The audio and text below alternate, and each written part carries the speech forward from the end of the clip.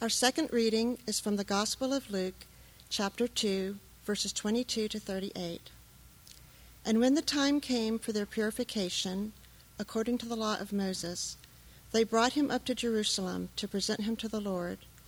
As it is written in the law of the Lord, every male who first opens the womb shall be called holy to the Lord, and to offer a sacrifice according to what is said in the law of the Lord, a pair of turtle doves or 2 young pigeons. Now there was a man in Jerusalem whose name was Simeon, and this man was righteous and devout, waiting for the consolation of Israel, and the Holy Spirit was upon him.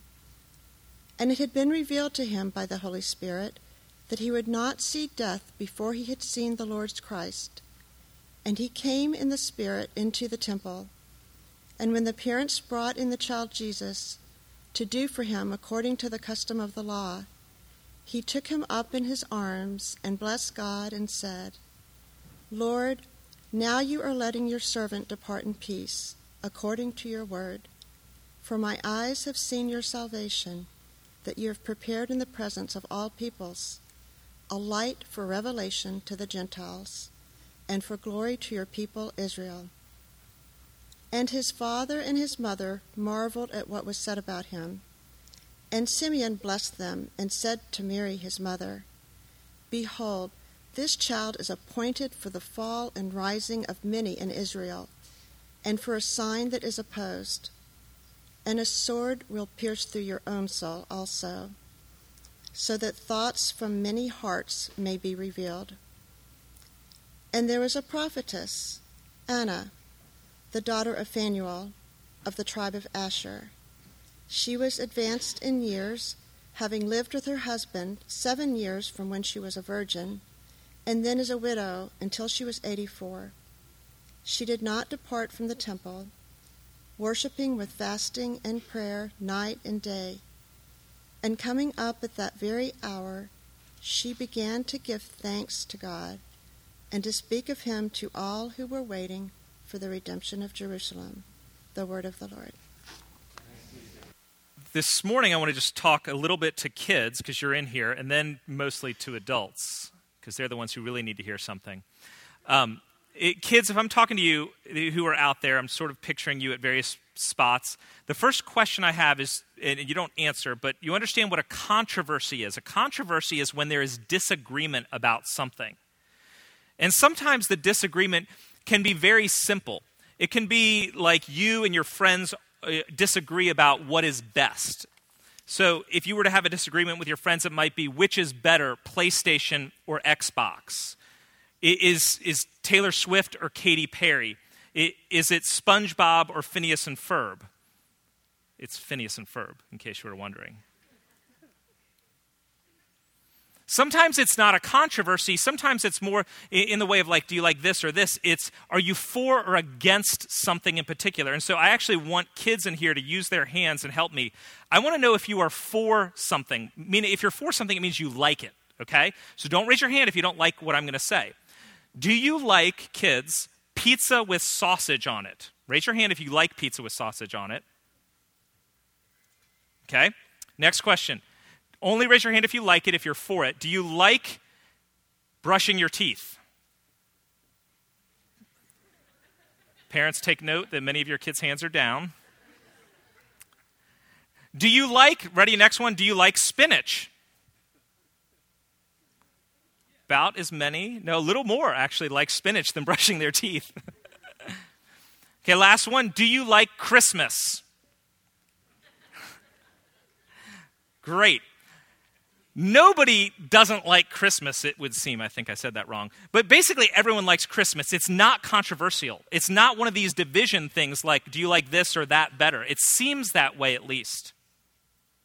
And yet, Christmas, at least the first Christmas, was one of the most controversial and divisive things ever.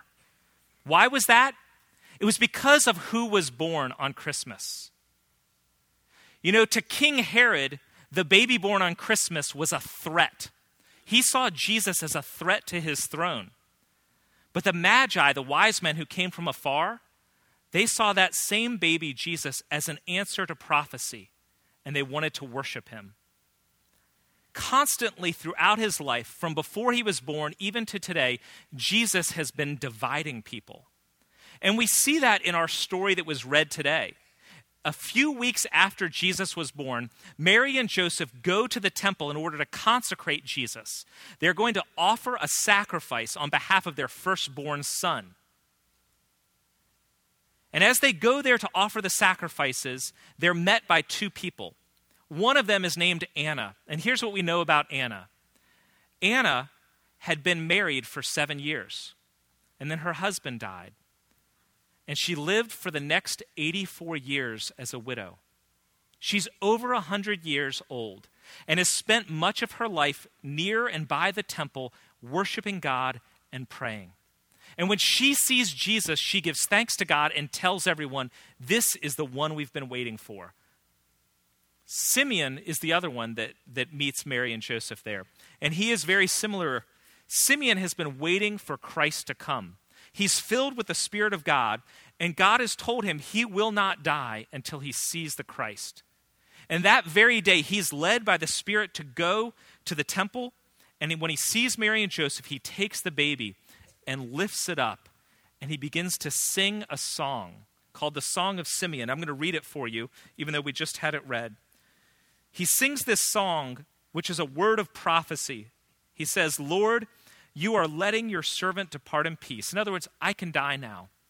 For my eyes have seen your salvation, that you have prepared in the presence of all the peoples. He gives thanks to God that he has finally seen salvation. And then after that, he turns to Mary and Joseph and to the baby, and he offers a blessing. Now, kids, I need your help as well. What's a blessing? What do you know about a blessing? When do we use blessings? Go ahead, you can just say it. When do we use blessings?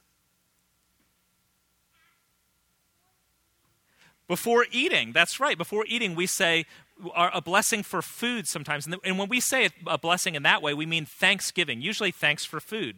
Bless us, O Lord, for these thy gifts which we are about to receive, and we give a thanks or blessing. When else might we say a blessing to someone?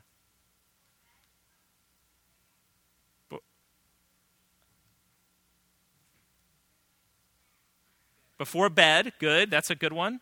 How about achoo? And what do you say? God bless you. It's a polite thing to do. But in the Bible times, a blessing was a declaration of truth or an affirmation of something true that God has done or was going to do. It was not just a polite thing to say. It wasn't just thanksgiving for your food. It was a declaration of truth.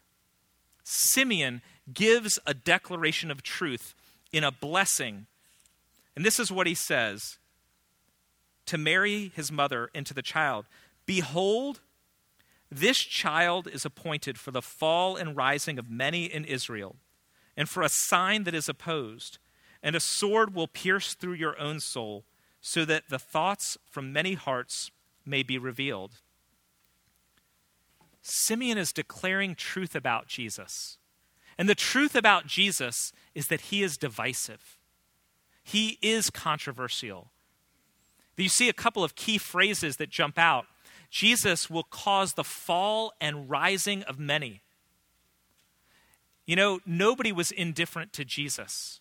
People who met him either embraced him or rejected him. And basically, this is saying those who are in power, those who are proud, those who are on top now, they will be brought low because of Jesus and their response to him. Meanwhile, the humble, the struggling, the needy, they will be not just lifted up and raised up, but the implication is resurrected. Those who are most needy and humble will be raised. And he goes on to say he's a sign that is opposed. That word opposed there means to reject or refuse. In other words, this Jesus who you've just given birth to, Mary, many people will oppose him. Many people are going to reject him and refuse him. And that's what you find. You know, Jesus was opposed by many back then. But the ones who most opposed him were the powerful. King Herod, Pontius Pilate, the religious leaders. Nowadays, I would say, in place of religious leaders and powerful, it's the self-sufficient, the cynical, those who are capable and accomplished and don't need Jesus. What we need in response to Jesus, Simeon is indicating, is a heart that recognizes our need. Kent Hughes, a pastor and writer, put it this way: Christianity began and always begins with a spirit of need and spiritual destitution. God does not come to the self-sufficient. When we see our inadequacy, we are ready for God's grace. You know, that's the challenge of responding to Christmas rightly. Do we see our need?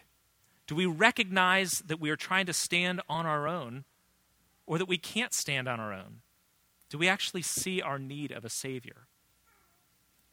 And that's where some of the other phrase in here that jumped out to me in this blessing was that Jesus will reveal the hearts of many. The thoughts of many hearts will be revealed. And the question is this: what are we going to do with Jesus, and what's really in our heart? What are we relying on? You know, Jesus claimed to be God. He claimed to be the way, the truth, and the life. No one can come to God except through him. And everywhere Jesus went, the question was this: either Jesus is your way, your life, your God, or something else is. Something else is at your heart. Everything Jesus does and says questions and challenges and reveals our heart. And when I say heart, what I'm actually talking about is what's most important to you, what you value most. You know, as a kid, what I valued most as a kid was sports. I wanted to win. I wanted to be the best. A few years later, when I was a teenager, do you know what I valued most, kids? It wasn't sports anymore. It wasn't winning. Any guesses? That's right. I wanted a girlfriend. Can you believe it? I went from sports to that. Crazy. Something is always at the center of our heart, though, isn't it? What is it for you? Are you desperate to be liked? You've got to get good grades. You just want your parents' approval. Whatever is most important, Jesus is always challenging. And it's not just for us. He did it for Mary as well. The prophecy, the blessing that Simeon spoke was also for Mary. When Simeon said, "He will be a sword that will pierce through your own soul." Mary's heart was being challenged. Think about it. She had just had this baby. She had probably many dreams for her child. You know that every parent has goals for their kids. Sometimes it's like, I just want them to behave. Other times it's, we desperately want them to succeed in school or in sports, or we just want them to be happy. But even as parents, we are constantly setting up our own measure of success for our kids. Mary probably had that same sort of thing for Jesus. But what Simeon was saying was, you need to let go of your own vision of success for your kid. You need to die to self and say, with Jesus, your baby boy, thy will be done. Just as every one of us as parents need to do with our kids. Jesus reveals and challenges our heart. What's most important? Who's or what's at the center of your life? Kids? Career success? Financial security? Ease of life? If it's not Jesus and you get close to Jesus, he will reveal what's really at the heart of your heart. You know, we don't think about Christmas as something you can be against. When we said it just a minute ago, I said, raise your hand if you're for Christmas. Every kid raised their hand just about. But the reality is Christmas does challenge us. It divides us because of who was born on Christmas Day. And so we have to ask this question of ourselves constantly. How should we respond rightly to Christmas? Not only on Christmas Day, but throughout the year and in our lives. And I guess there's a few people in this passage that point to the right response. One would be Mary. Mary eventually had to give up her treasure, her son, for God's purposes. She stood there as he was crucified 30 years later. And it was probably not her dream and wish for her kid to end up that way. But this was God's intention for her son. So she had to let go and give him over to the Father. How do we respond rightly to Christmas? Like Anna. Anna in this story had lost her husband when she was about 20. And she spent the next 84 years wedded, married to God the Father, finding her comfort and her love in him. We respond rightly like Simeon, who waited patiently for God's salvation. And then he ends up trusting in a baby. We get this phrase right in the middle of Simeon's song, this great phrase. For my eyes have seen your salvation. When he says, my eyes have seen your salvation, what are his eyes looking at? He's looking at a baby. And he's saying, this is my salvation. He has not seen the things Jesus will say, the miracles he'll do. He's not seen him crucified and risen. Looking at the baby, he says, this is enough. I just need Jesus, God's gift. He may not fully understand everything that's going to unfold, but he puts his trust in Jesus, salvation incarnate.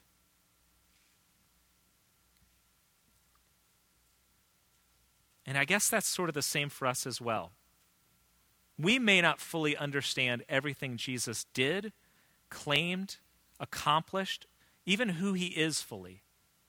But to respond rightly, like Simeon, to have that faith that ends up being raised even though you're lowly, is to be able to look on Jesus and say, just that, just Jesus. I'm putting my trust in Jesus as my heart, my center, my salvation. Let's pray.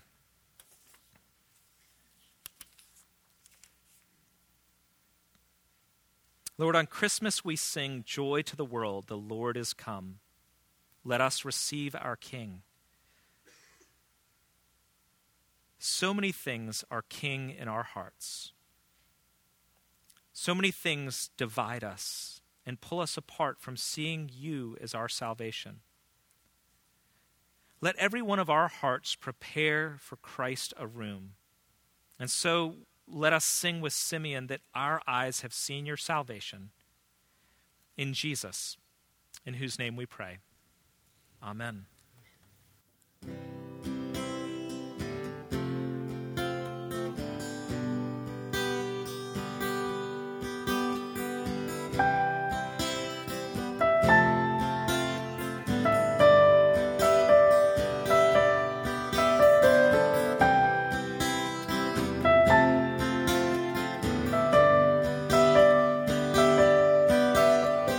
Joy to the world, the Lord